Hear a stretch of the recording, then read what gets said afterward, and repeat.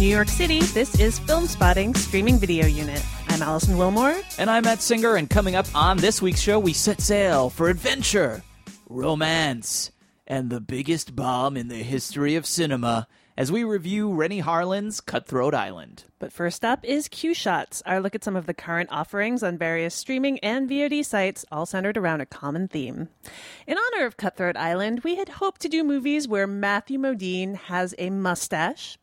But Matt, you felt that topic would reflect poorly on you since you're a 30-year-old man and you still can't grow a mustache. That's correct. Thanks for bringing that up. Anytime. Instead, we're going to discuss the world of female-driven action movies. That's right. And is there anything we want to say in a general sense before we move on to our picks in this area, Allison? That, you know, when we talked about this topic, the first few people who came up were actually TV people for me. Oh, interesting. Like Jennifer Garner on Alias, yes. Sarah Michelle Gellar on Buffy the Vampire Slayer, Summer Glau on Firefly. Interesting. Yeah, that there has actually been a real move in TV, maybe, I don't know if it's like earlier, there have been female action heroes through the years, but that it seems like there was an earlier wave of them that's now being followed up in film with things like The Hunger Games, or I don't know if you want to count it, but Girl with the Dragon Tattoo, that you're seeing more female action heroines on the big screen now as well. This is definitely a big year for female-driven action movies, and it's a nice week to talk about it. It's just serendipitous because the movie Brave opened, which I've seen. You haven't seen it. I have not yet. By the time people are listening to this, it has opened, and it is,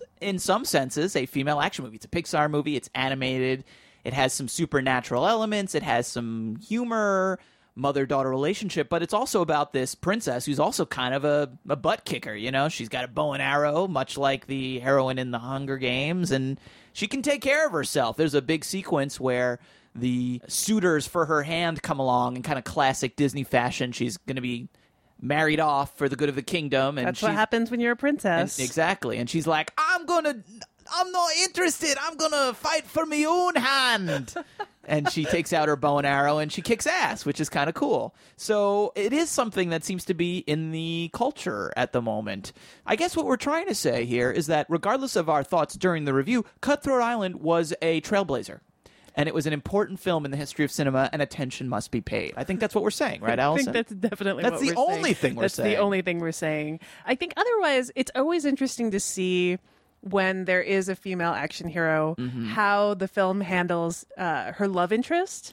Because it does definitely shake up your traditional, you know... The power dynamic. And also roles. like the female love interest is usually she needs to be rescued. Right. You know? And that, what do? You know, are we content with having a male love interest who needs to be rescued all the time? Or do we then feel that he doesn't really deserve the female love interest? Yes. It's a very, very good point. One I noticed in Cutthroat Island, yes, something we can discuss when we get to that. And when you say that, I instantly also think of a movie like Catwoman. Not a good film, and one that clearly was wrestling with that issue because Halle Berry, Catwoman, is like the hero, and she has a love interest, Benjamin Bratt, and they're constantly thinking, like, what do we do with this guy? He's Benjamin Bratt.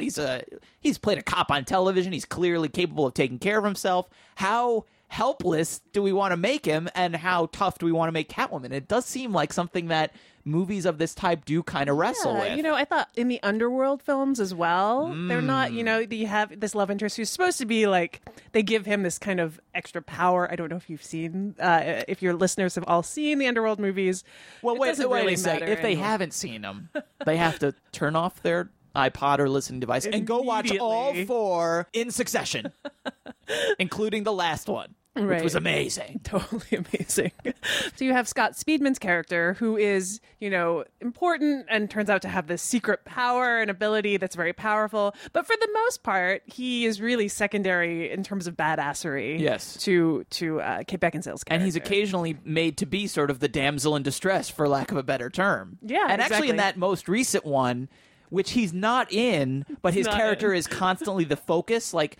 Kate Beckinsale's character is looking for him throughout the movie. In a sense, he is sort of this thing that needs to be saved and rescued. You're right.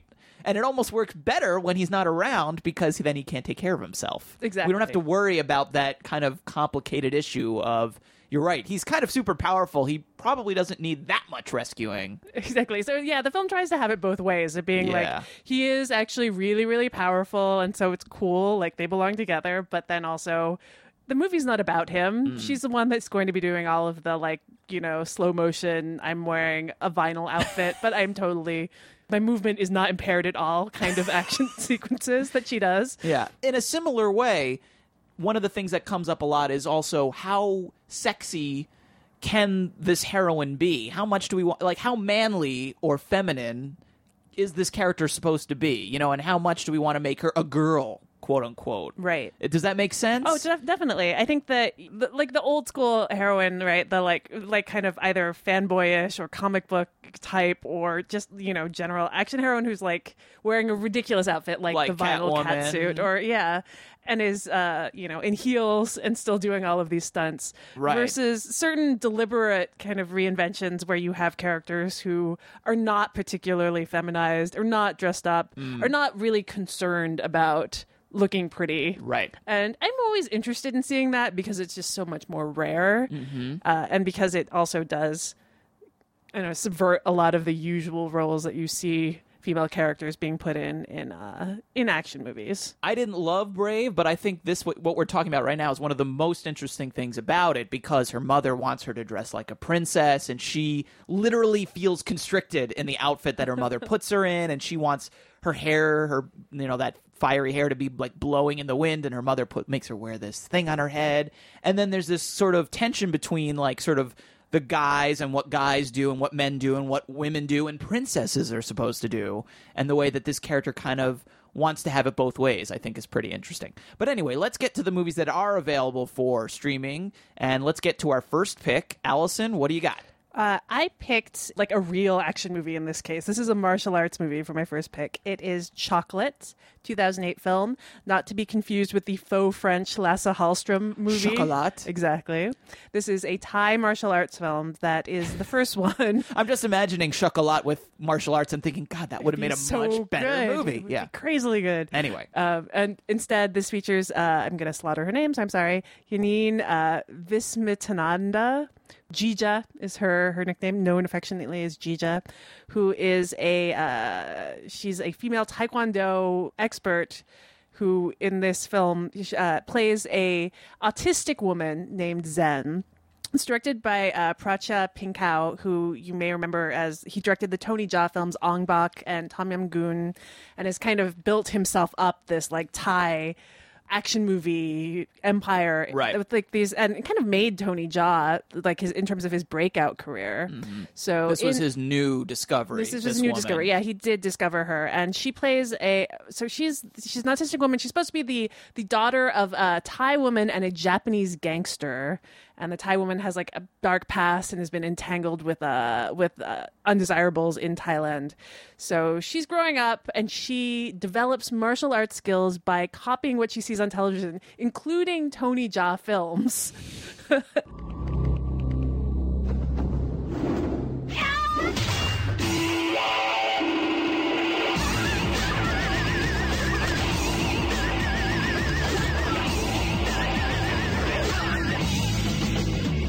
So it's sort of like Rain Man, but instead of learning like poker, she learns how to kick the crap out of exactly. guys. Yeah. And, you know, we see that she's got all these great reflexes, like she can catch a ball without looking at it and things like that. After her mom is diagnosed with cancer, she and her childhood friend decide that they're going to raise money for her treatment since her mom can't afford it. And they go on this mission to reclaim all this money that is owed to her. And obviously no one wants to pay back this money, particularly to two kind of like scruffy looking kids. And so she then breaks out her repertoire of absorbed martial arts skills. This, you know, it's there's some certainly problems with this film. Like the biggest one being that the fight sequences quickly get repetitive, in that they're just like there's just more people as the fights go on. That the action pretty much remains the same. I think that like Jija is very impressive in her skill, but that like there's no sense of escalation, just that she goes from fight sequence to fight sequence where she just destroys, you know, a group of guys who come to fight her. And then again, and then again in a new location. So it does get old after a while, but the whole setup, as ridiculous as it is and as not particularly realistic a depiction of autism as this is totally satisfying in that moment when she first breaks out the skills that she's never really tried out before and just decimates a whole group of thugs. So for like the kind of like interesting and ridiculous setup, and just for the skill, the martial arts skill that's on display, which is really impressive.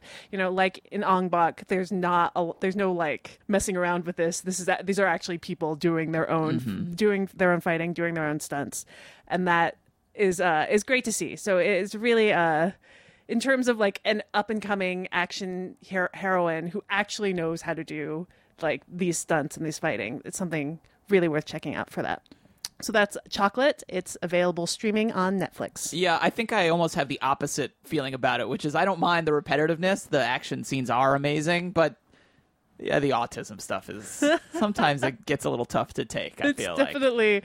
It's not PC in that way. In any she way. is awesome, though. Like, I feel like she's going to have some movie that's going to be amazing. Maybe we just haven't gotten there yet. Yeah. Have to keep our eye on her. Yes.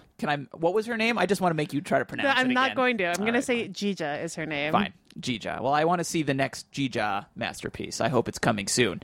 I'll pair your movie with a martial arts movie that I picked, which is also available on Netflix Instant. It's called The Heroic Trio from 1993, directed by Johnny Do, who now we know more as a guy who does sort of crime films. Right. Election, that kind of stuff. This is a martial arts movie. This is like sort of a more fantastical superhero martial arts movie, actually. It's about a heroic trio of ass-kicking women, Michelle Yeoh, Anita Mui, and Maggie Chung. It is an awesome assemblage of female fighting talent. And I guess maybe given the fact that we've paired two of these together, we should say that female-driven action movies, while maybe they seem kind of new or they seem like they're in here all of a sudden, this is not something that was new in Asia. I mean, this movie is almost 20 years old. Right. I feel like we could have done our entire list just with Asian movies. And Michelle Yeoh has made so many amazing movies where she kicks the crap out of guys. Yeah, so she's great. She is great. So, I mean, do I have to explain the plot? What does it matter? It's about three women who kick the crap out of people. The bad guy is Anthony Wong. He has my all-time favorite martial arts weapon. Can you guess what my all-time favorite martial arts weapon is, Allison? I have no idea. The flying guillotine. Oh, of course. I can't believe Obviously. Sorry. The flying guillotine, which is a flying guillotine. Yeah. Self-explanatory. Right. Yeah. I have to give a knock to the movie, at least the Netflix version, which the last time I looked at it a few months ago was dubbed, which is not great. Yeah. But then again, the movie is kind of insane. I couldn't even begin to synopsize it. It like literally involves these three women, one of whom works for the bad guy at first, but then, spoiler alert, later joins forces to create this heroic trio. And there's kidnapped babies, and there's a subterranean lair, and there's buildings on fire, and it's just crazy. But the action scenes are fantastic. Get help! The freight train is only a minute away! Go on!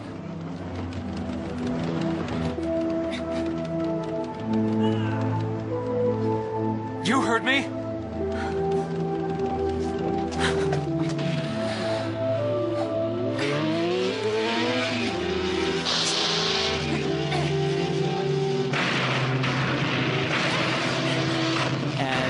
The women really do kick some serious ass, which if you're looking for that sort of thing, you won't find too many better versions than that. And in terms of this idea that how, feminine can women be while they're also becoming butt kickers, this movie does a nice job of sort of existing in both worlds. Like the end of the movie after they've won the day, there's like the final shot of the movie is basically like a catwalk glamour shot, like the three of them walking with their hair blowing and their capes flowing in the wind. Like we're allowed to have them be sexy and be kicking the crap out of Anthony Wong with his flying guillotine at the same time. And I like that. I like the way that the movie balances that. So that's The Heroic Trio, and it is available on Netflix Instant. Okay, my next film is another one about fighting, but a different kind of fighting. It is Girl Fight, 2000 film. It is available for rent on Amazon, iTunes, and on YouTube. And it was written and directed by Karen Kusama. It was her debut, and it was like it got her a lot of attention. financed by John Sayles. She was his assistant for a few years. She went on to direct Aeon Flux and Jennifer's Body, which were not nearly as acclaimed, but certainly much bigger films. Aeon Flux is another female-driven action movie, though. And it is available on Netflix Instant. I'm not going to say that I'm going to recommend it, but it is available if you're curious. Yeah, and this was still the film that got her the most critical attention, and it also was the first role, I believe, and certainly the breakout for Michelle Rodriguez, who played Diana Guzman, the main character, who has a kind of an abusive father, lives in the projects in Red Hook, and has serious rage issues, and starts secretly training boxing at the local gym. One that is so unprepared to deal with her. There's like no women's locker room. I think she gets like the storage closet to change in, but she loves it and turns out to actually be really good at it. And it becomes this way of like channeling all of this like anger and frustration that she has at her life into something physical. I want to train with you. I want to be a boxer. What out aerobics? Am I talking to you? There's plenty of things you could do better with your life than box. Prove it. I'll train you. If you don't sweat for me, you're out of my life. Speaking of the whole issue of the love interest and how you deal with having a male love interest when the female lead might actually be more powerful than him, could potentially that's like actually one of the major plot points in this film, where you have Santiago Douglas as Adrian, named, of course, for another boxing love interest. And her From love Raging interest, Bull. Right, exactly. Yeah. So he happens to be training under the same guy that she is, and they meet, and he becomes interested in her, and they have a really kind of sweet and very well, like their courtship is really well done. But she also ends up in the ring with him because one of the side stories is that it's become the first like truly co-ed like boxing league. Because it's a movie. Because Allison. it's a movie. That's what you can say. Exactly. They and end also up in the ring because it's a movie. I mean, this does not happen in real life very often. And also, there's a lot more female boxers now, so she could actually have other people to fight. As much of a contrivance as that is, it's actually done really well. When it happens, the scene happens, is great. And I think nothing better sums up the kind of like love story in that as a point where they're like brawling or they're fighting with the coach there, and she like socks him in the face and then is like, "I love you," for the first time. And it is like Rodriguez has gone on to a lot more traditional action tough girl roles, but she's never really been better than this. And she is not prettied up. She's she's mesmerizing in this. She's very watchable, but she is also completely scary looking a lot of the time, especially in the beginning. Like the first shot of her is there with like her hair in cornrows, and she's like glowering out the high school lockers before she's about to go like slam another girl's head into the wall. And she looks totally believably like someone who could kick your ass. So that is Girl Fight. It's available for rent on Amazon, iTunes, and YouTube. Okay, well, from female boxing to female MMA, let's do Haywire, the new film from Steven Soderbergh. It came out earlier this year. It's available now on Amazon, iTunes, and VOD. And the MMA fighter in question is Gina Carano, an actual MMA fighter who's cast in this movie as a secret agent who's double-crossed, who must take revenge on the people who crossed her doubles, or whatever you want to say. A lot of people, when it came out, were saying, oh, well, Gina Carano, she's not a very good actress. She's not a very good actress. And to me, this was kind of a double standard, because was she any, is she Meryl Streep? No. She's not Meryl Streep. Is she as good as Steven Seagal or Chuck Norris? Yes, absolutely. And would I rather watch Gina Carano in a movie like this or Steven Seagal in a movie like this? Gina Carano. 100 times. 100,000 times. Yes. She is our nation's most valuable weapon. You got a car? That's why they trained her. Negotiations broke down. We just need somebody to go and get the guy. Wow, that's actually real? Oh, yeah. That's why they trusted her. I have an assignment. Looks like a paid holiday. Diplomatic plates. There is an emergency. Slap them on. want me to be eye candy? You guys would be like the perfect couple. So why did they betray her? I mean, it is like a really kind of grungy, low down and dirty B movie with an amazing cast of, let's call them, let's say they're hunks, a bunch of studs and hunks that are just trotted out for Gina Carano to beat the crap out of. You got Michael Fassbender. It's like the A-list Hollywood. She beats Channing Tatum, Ewan McGregor, Michael Fassbender. They're all in here. They're all looking very handsome. Yep. And they all get the crap kicked out of them. And I thought that was fantastic. Just line up, to this question of how do you treat the men in a movie like this? The answer in this case is to just beat the living crap out of them one at a time, to just assert her dominance over all of them, which I found so absolutely satisfying. And in terms of her acting ability, no, she's not Meryl Streep, but I did think that the movie was interesting for her performance in the sense that you could connect it to other Soderbergh movies where he takes people who are either playing versions of themselves or are untrained actors or are doing something like that. You think of Bubble, where he just found local people and cast them in this movie about factory workers, or The Girlfriend Experience, where he cast an actual porn star to play a prostitute. Not the same thing, but there's similar parallels that could be drawn.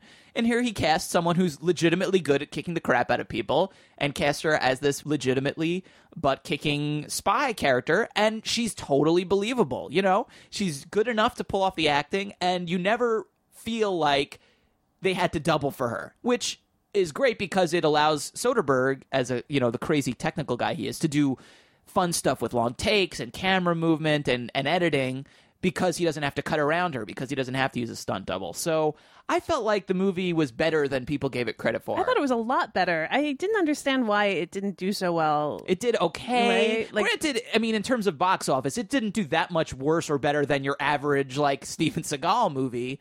But I just felt like it deserved better. Yeah. It's Haywire, and it is available on all sorts of platforms, Amazon, iTunes, and VOD. All right, my final pick is The Quick and the Dead. Oh, yes. Good one. I forgot about this one. Yeah, it's available for rent on iTunes and Vudu. Directed by Sam Raimi.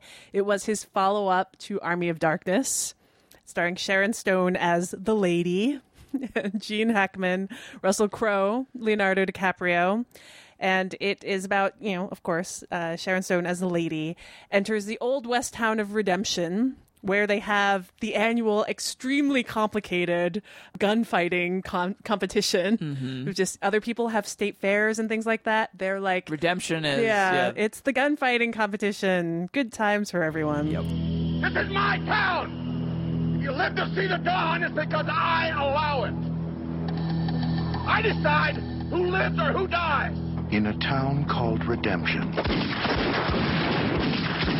death is a way of life. Some fight for money. Some fight for glory. But one stranger has come here, looking for something else. I now declare the quick draw competition open. Anybody can challenge anybody. Sign me up. Sure must want to die young, miss. This movie is, it's kind of a pastiche of all these different ideas of Westerns, and it's so much fun and not meant to be taken seriously. I mean, and actually what's impressive is the seriousness to which Sharon Stone does her kind of Clint Eastwood impression. She's got this long duster on. She just grits out all of her lines. Definitely channeling the man with no name. She is as tough as possible. And even when she has to dress up in a dress to go out to dinner with Gene Hackman, all the while planning to kill him because he killed her father, sort of, in a roundabout way. Even then, she still looks badass. It's just a really fun film, and I think does such an interesting number on the classic gunfighter slinks into town Western trope by having it be a female character and having her also be incredibly tough. She takes a lot of crap. She gets really badly hurt. She also has a fling with Leonardo DiCaprio, a drunken fling with Leonardo DiCaprio. There's a lot of a very young Leonardo DiCaprio, exactly. It's a movie that has a lot of fun. I think that it suffers if you think that it's meant to be taken seriously. But I don't know how you could think it was meant to be taken seriously. That's interesting because I almost feel like Sharon Stone thinks it's meant to be Maybe taken. that's why it works so well. Yeah, I think she thought it was meant to be taken seriously, and I feel like everyone else is in a different movie from her. Right. And Though that there's she no might be... like air quotes in it. Yeah, I almost feel I do like the movie a lot. I do think it is kind of an underrated Sam Raimi movie. Yeah. But I sometimes when I'm watching it, I do I'm hung up on her. Sometimes I think she's good, and sometimes I think maybe she is a little too serious. Oh no, I love. She's the trying really of it. hard. Yeah, and I love the seriousness of it. She Okay. has no sense of humor, definitely. Which is like, yeah, which makes it. I think is that like Okay. everyone else might be like, how weird that like look at the ridiculous array of gunfighters that have turned up Right. here, including the Native American who thinks that he can't get shot. I think there's even like an old Swede who turns up. Like the array of gunfighting talent that comes in from around the world for this Right. competition is ridiculous and awesome. But no, I think the fact that she is so dedicated to it, she is like she is committed. She is Charlton Heston and Ben-Hur. She is the one who's not in on the joke. That actually makes it good. And regardless of that, I mean, the technique that's on display, it is Raimi, like, unleashed in terms of camera movement and... there's even the clock, the way the, like, camera deals with the... Because everyone, when the minute hand, reaches the hour, that's when you... that's when you draw. You draw. So the things that are done with that are just amazing. Yeah, so as an exercise in style... Definitely recommend it. A lot of fun. The Quick and the Dead, that's available for rent on iTunes and Vudu. Okay, our last pick is Switchblade Sisters from 1975, directed by Jack Hill, who made a lot of female-driven action movies, including a bunch of women in prison films, which I would certainly put in this category, but I decided to go with Switchblade Sisters in this case. This movie was actually a part of Quentin Tarantino's short-lived Rolling Thunder Pictures label in the mid-90s, where he started releasing movies that he loved. He used to love when he was working as a video store clerk through Miramax. They released them theatrically, actually, a lot of them, before they went to video. Yeah, Chungking Express. Chungking Express was another one. Mighty Peking Man, a giant ape movie from, I think, China. And this was one of them. It's Jack Hill.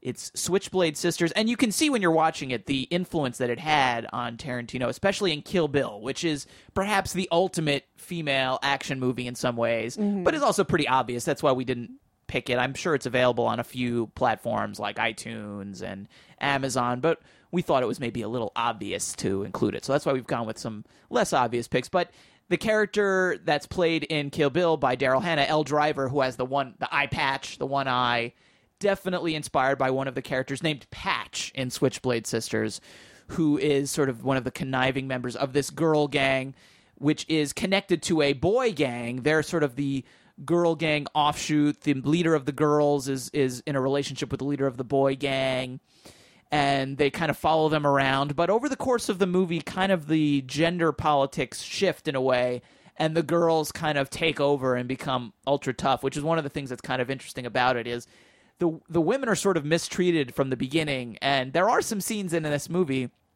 which are kind of icky in terms of the way that the women are treated sexually by the men. They are kind of exploited. It is an exploitation picture. There's no way around it. But by the end of the movie, the women have kind of proven themselves as the toughest ones of all, and they've turned the tables in a really very satisfying way. After you've seen them kind of treated poorly, to watch them turn the tables on the guys, it's almost a revenge movie in that way.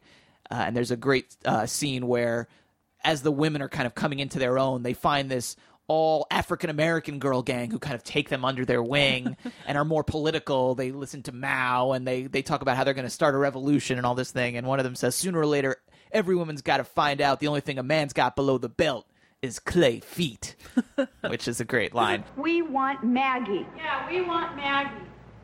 You shut up and sit down. Oh! You're a chicken. Say it! I'm Come on! chicken. I'm a big, fat, yellow chicken. I'm a big, fat, yellow chicken. I ain't following no chicken. Oh. There's some amazing set pieces for a very low-budget movie. There's a great fight in a girls' prison. The girls are all arrested and thrown in prison, where there's this mean old warden, And at one point, there's a giant fight between all the women that breaks out. It's just total chaos. It's a straight-up Donnybrook. It's fantastic. There's an insane gunfight in a roller skating rink, which is amazing, where there's a ambush. One of the gangs is ambushed by another gang, and machine guns come out, and people who are skating are attacked. It's really wonderful. And then the end, basically... this city where it's set, and I'm not sure they ever really say it, probably just Los Angeles because that's where they shot it, just basically descends into absolute anarchy and chaos while this car, which almost looks like something that should have been in Death Proof, that has these flip-up kind of bulletproof shields that can go over the windows, kind of runs through the streets just destroying everyone who's in a gang or not. It doesn't matter. They're just killing everybody. It's really fantastic. Switchblade Sisters is available on Netflix Instant.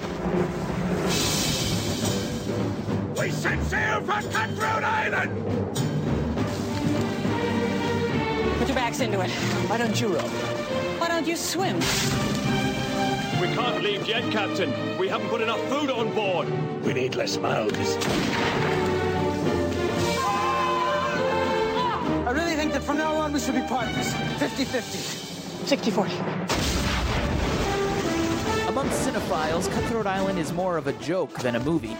Made in 1995 for a then astronomical $98 million, the film opened to bad reviews and disastrous box office over the Christmas weekend in 1995. Allison, do you care to guess how much money Cutthroat Island made in its opening weekend? I'm going to go with $8 million. You are off. Really? And you are high.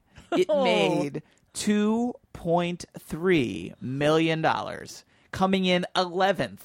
For the weekend. Now, it was a busy weekend that Christmas of 1995. There were 8 new movies that opened in the top 15 in the box office, including the number 1 movie that Christmas, which was Waiting to Exhale.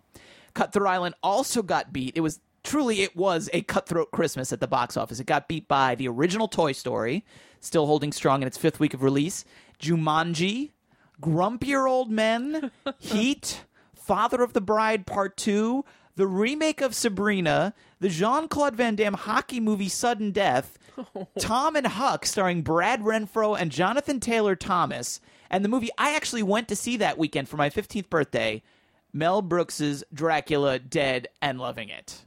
Classic. An absolute classic. In other words, Cutthroat Island was dead on arrival, and the creators were not loving it. It was the beginning of the end of director Renny Harlin's reign as one of the top action directors in Hollywood. After a second straight flop with his then-wife Gina Davis at the helm, which would be The Long Kiss Goodnight, Harlin began a slow slide into direct-to-video obscurity. And, of course, the film did Gina Davis's career no favors either, although she's fared better than her now ex-husband.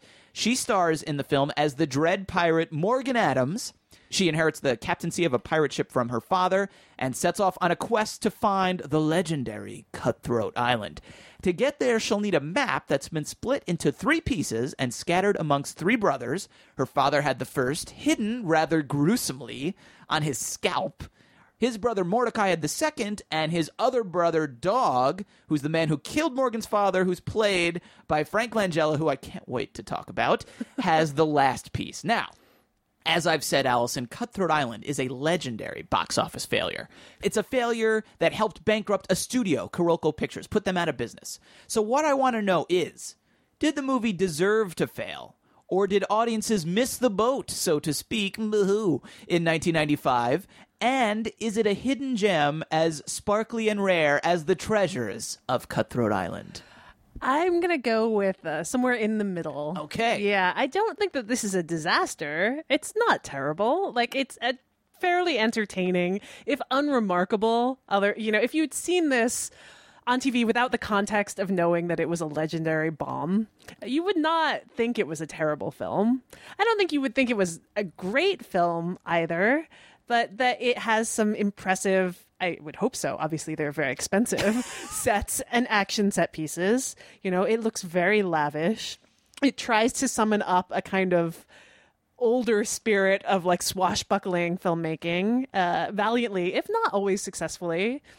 It looks, impressive, at least in terms of its action and in terms of its sets.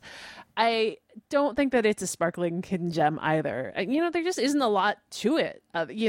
Despite the fact that this is a 2+ hour movie and certainly feels long, it doesn't have a lot of substance to it. It just is a lot of people constantly running around thinking each other is dead. It actually really does.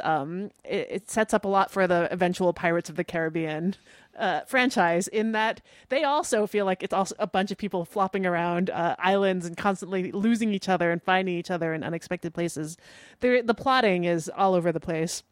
I did think that the Geena Davis as Morgan was interesting. It is an attempt to really have her be an action hero and bear the full burden of that. I was telling you before we started recording this that I wasn't sure if Geena Davis had been married to Rennie Harlin. I looked it up afterwards, but I would have guessed it even without knowing that, just because the film really is an act of mutual appreciation. It's between the two of them.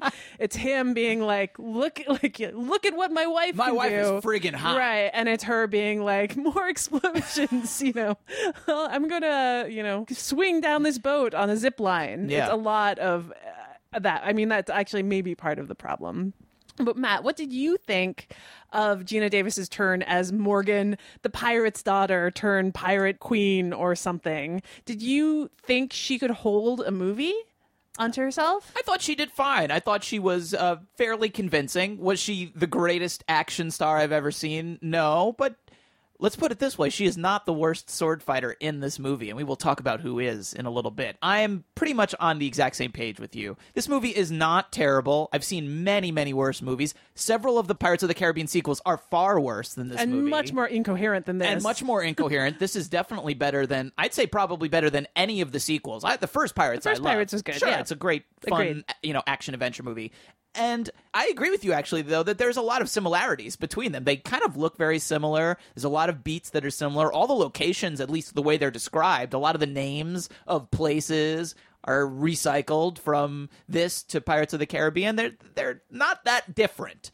The difference, I agree with you, is that this one almost commits a worse sin than being a disaster. It's just pretty mediocre. It's boring. It is a lot of repetition of people running around, chasing and being chased, things blowing up, people shooting at each other and being shot at, people getting lost in the surf a lot. I feel like getting people lost fall in the into the surf a water lot. and they're like, they're dead. They're not dead. Yeah, they're not actually dead. There's a lot of reversals like that. You're absolutely right. It is just okay, and it is very long. I was half an hour in, I was like, oh, this is totally enjoyable fluff. And then I realized it was only a half hour in, and I was like, there's another 90 minutes. And then after 90 minutes, I was like, somebody needs to put this movie, needs to send this one to Davy Jones's locker. Thank you. Yeah, it is a little bit of a mediocrity in terms of Geena Davis.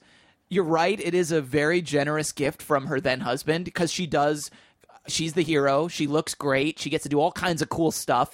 Although I have to say, I don't know how you felt about this. I kind of wanted there to be more about the fact that she is a woman. Yeah, it was in hardly what is mentioned. This 1668 Jamaica Caribbean. I like that the title card says Jamaica Caribbean 1668, because we might go, oh, it's Jamaica Queens. Exactly. But anyway, it's 1668. It says it right on the screen, and she inherits this ship from her father, who's the pirate, and they all kind of just accept it. And you would think, I mean, maybe I'm wrong, but you would think that might have created a little bit of tension. I mean, she is really one of the few female faces on screen. Like, one of the other ones is a prostitute whose outfit she borrows when she's at another pirate cove. Seen very briefly. And a kind of, and the women at when Matthew Modine's character is introduced at a ball, there are like all these high society women. Correct. Who are all ridiculous figures. Yes. And that is about it. Right. Certainly in the world of piracy, there are no other women out there. Right. And in like the big battle scene, which ends the movie, it ends the movie and ends the movie and ends the movie. It's like 40 minutes. Half an hour. Yeah, at least. You're right. She's the only one surrounded by hundreds of men. It's a huge action set piece, and she's the only woman. And it's really not commented upon that she is leading them. And maybe that's progressive. I don't know. Maybe that was the point, was they didn't want to make it about her being a woman, but maybe they could have dressed it a little bit. It is a little weird. And also just the fact that, either that when her father died that people would challenge her on that fact because she's a woman, and also that she's running around like in like fairly revealing outfits often, and none of the men seem to see her as a sexual being at all.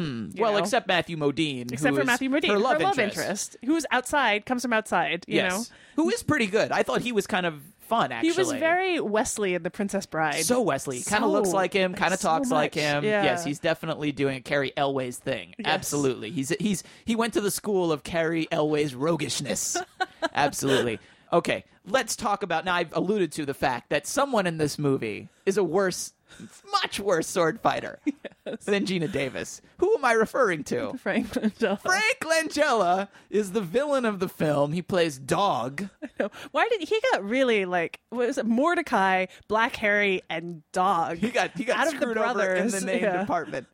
Have you ever seen someone who is less convincing as an action villain type than Frank Langella in You're this right. movie? He is pretty. I mean, as much as Frank Langella is an amazing actor, he's a fantastic actor. No idea what he's doing in this film. There's one part which I thought was hilarious towards the end where there's a big fight happening. I know what you're going to say. You know, he's basically like, I love this. like I've never felt so alive. And you're like, what are you talking about? That was good. Actually, I preferred, though, the moment where, as you're saying, there's this big fight, the big climactic sword fight between Frank Langella, the villain, and Gina Davis, the hero. They wind up for no reason whatsoever on the mast of the boat. Right, with everyone watching. With everyone else watching, staring and watching. And Gina Davis gets like knocked down. She's fine, but she like falls down through the deck of the ship. And after he does this, Frank Langella raises his arms to the sky and goes like a guttural like noise. I just thought that was so absurd and amazing, especially when he is such a terrible sword fighter. Yeah, and just not physically intimidating at all. Oh, he's done no favors by his outfit. They give him this outfit where you can see his arms. His arms are exposed. He's wearing like a sleeveless shirt, and he's got these flabby, I mean, like he's less built than me, and I'm the shrimpiest guy alive. He's not an intimidating villain. And it's not even really all that amusing, except at the end occasionally. I mean, because he is so I mean, you know, it's almost sad, actually. Yeah, and then Gina Davis is like, she's like a very physical actress, you know, in this especially. She does look like she could smush him like a bug, you know? She deserved a much better opponent. I mean, it was not a fair fight for him. Langella gives the full Skeletor, and it's too much. It's way, way too much. Anything else you want to say about the movie? I mean, it does look really expensive. It does look very expensive. And I think that one of the problems with the film is just that it's not quite sure where to land in terms of tone. Sometimes it's kind of cartoonish, like the scene where Matthew Modine is introduced. You know, Matthew Modine he plays Shaw, who's like a con man and thief. He's educated, so he gets brought in because he can read Latin. He gets this really kind of hammy introduction where he's stealing from these society ladies. Right. And the tone is like very cartoonish. But then, you know, later in the film, it kind of tries to be a little more, if not serious action movie, kind of to get away from that a bit. It's not really sure if it wants to be like a Disney ride or where, if it's a movie for grown-ups or if it's a movie for kids. Yeah, that's a great point. If there is a big difference between this and the Pirates movies, at least the first one, the first Pirates really knows what it is. And it has that fun tone. And this one, you're right. The scene what you're talking about with Shaw in the beginning, he's seducing these women, he's stealing from them, and then immediately into, here's the map I need you to look at. It's on my father's scalp. Right. Which I removed. Yes. With a floppy piece of skin. It's disgusting. Which she cut off after her sad harrowing goodbye to her father. She must have just been like, oh well, like chop chop chop. Yeah. You're right. The tone is all over the place. And I think also the problem is that, like we were saying earlier, the ending never ends. The ending is endless. It's a half-hour, huge. It must have cost a fortune. It must have taken forever, and it's impressive on some level. It's not but very exciting, though. It isn't, and it just goes on and on and on. And you know, it's funny because the movie is episodic. They go from one port to a ship to an island to this or that, and you get to this part where Frank Langella and his crew are about to get into this big battle with Gina Davis and her crew, and you're like, oh, there's still 45 minutes left. God, there must be another thing after this. But actually, this is what is going to occupy the rest of the movie. I did want to ask you one more thing, which is, I agree that I think Matthew Modine is pretty charming in this, but what did you think of him as a love interest? Oh, yes. Because he is the damsel in distress a lot. He frequently has to get rescued, and also just is nowhere near as badass as she is. Like, he absolutely just, he's the sidekick. He's the sidekick, and then he's the damsel in distress. Yeah, at the end of the movie, he is a prop. He's almost literally dangling, and she has to rescue him. I like that. I thought that was great. I thought Gina Davis was convincing enough that I bought into the fact that he would need rescuing and that she would be capable of rescuing him. I didn't think she was unconvincing. I thought Frank Langella was unconvincing. You agree? Yes, I would agree. I don't know if I entirely thought they had much romantic chemistry, Gina Davis and Matthew the movie Modine. Isn't very invested in their romantic chemistry. And it does also have like their first kind of like big moment together when he's prying like a musket ball out of her side. It's like, sexy. And she's like drinking rum. Like, it's really sexy. It's hot. Yeah, it's really hot. It's great. Cutthroat Island, which is neither a disaster nor a masterpiece, is available on Netflix. Watch instantly. All right, up next is Behind the Eight Ball, in which we each give you a rapid-fire countdown of 3 picks that are new to streaming, 2 that are expiring soon, and 1 chosen blindly by number from each of our Netflix queues. Matt, you want to start off with 3 new picks? I am ready. All right, here we go. 3 new releases. Adventureland, which is now available on Netflix. This is Greg Mottola's semi-autobiographical dramedy starring Jesse Eisenberg as a recent college grad who takes a summer job at an amusement park. Funny, sad, touching, nice little movie. Funny, sad, touching. It's at least sad and touching, but definitely not funny. My next pick is Tyrannosaur from 2011. This is available on Netflix and also on Hulu. And that's the directorial debut of actor Paddy Considine, a very dark movie, but I found it to be very moving. It's a story of a man who is just basically a horrible human being. He's just sort of been chewed out by life, and he's at his wit's end, and he sort of finds very reluctantly some form of redemption by spending time with this woman. Last but not least, Universal Soldier Regeneration, which is available on Crackle. This is a direct-to-DVD and video sequel to the original Universal Soldier. It ignores all the previous sequels, which were all terrible. This movie is actually pretty good. It is a emblematic example of what you can do with a direct-to-DVD movie, which is just make a really good action movie. It does have Jean-Claude Van Damme. It does have Dolph Lundgren in it, not for very long, but very bleak, very dark, some very good action, and kind of a sad, if you want to read into sort of a post-JCVD malaise that Van Damme has, if you want to read that into this movie, that reading is very much available to you. So that's Universal Soldier Regeneration, and that's on Crackle. Okay, 2 expiring releases. Okay, both expiring on July 1st. I have Giant. This is from 1956, the epic film by George Stevens with Elizabeth Taylor, Rock Hudson, and in his last role, James Dean. This is the lives of this Texas cattle family and the rise of oil. And it's sort of, if you're watching Dallas, now that Dallas is back on television, this is like the prequel to Dallas, I guess. Also expiring on July 1st, one of my all-time favorite movies, maybe my favorite science fiction movie of all time, Videodrome from David Cronenberg. If you haven't seen Videodrome in a long time, I think you need to re-watch Videodrome. Take a look at how prescient this movie is. This movie, forget Al Gore, this movie invented the internet. I'll just put it out there like that. So that's Videodrome. Those are both expiring on Netflix on July 1st. All right, and 1 from your queue. You gave me number 3, which this week is The Lovers on the Bridge, which is directed by, I think it's Leo Carax. I mean, I don't think it's his. Is the X silent? I don't think it's his real name. I don't think it is either. He chose it, so yeah. Well, however you want to pronounce it, his new film Holy Motors was one of the hits of this year's Cannes Film Festival. And not being too familiar with his work, I went and looked up all his movies, and The Lovers on the Bridge is one of his acclaimed earlier works, and it is available on Netflix. So that's my number 3 title. Are you ready for your countdown, Allison? I'm ready. All right, give me 3 new releases. Go. Okay, first, Battle Royale, 2000 film, which is new streaming on Netflix. It's from director Kinji Fukasaku, And it is, your classic film about kids being forced to fight to the death by their oppressive governments, preceding the Hunger Games and often looked at as an influence on the Hunger Games. And then The Apartment, 1996, is new on Hulu, directed by Gilles Mimouni. It is, I guess you could call it a romantic thriller. The plot is impossible to summarize, but it's basically about a guy looking for his lost love, and stars Vincent Cassel and Monica Bellucci before they got married, and is also, amongst other things, kind of a weird variation on Midsummer Night's Dream. A really interesting film that was remade into a really much less interesting American remake called Wicker Park. And my last pick is actually a TV show. It is Louie Season 2, which is now streaming on Netflix. And this is comedian Louis C.K.'s show, which he writes, directs, edits, and stars in himself, and is really one of the, I think, the best shows that's on television right now. The new season is starting, I think, next week.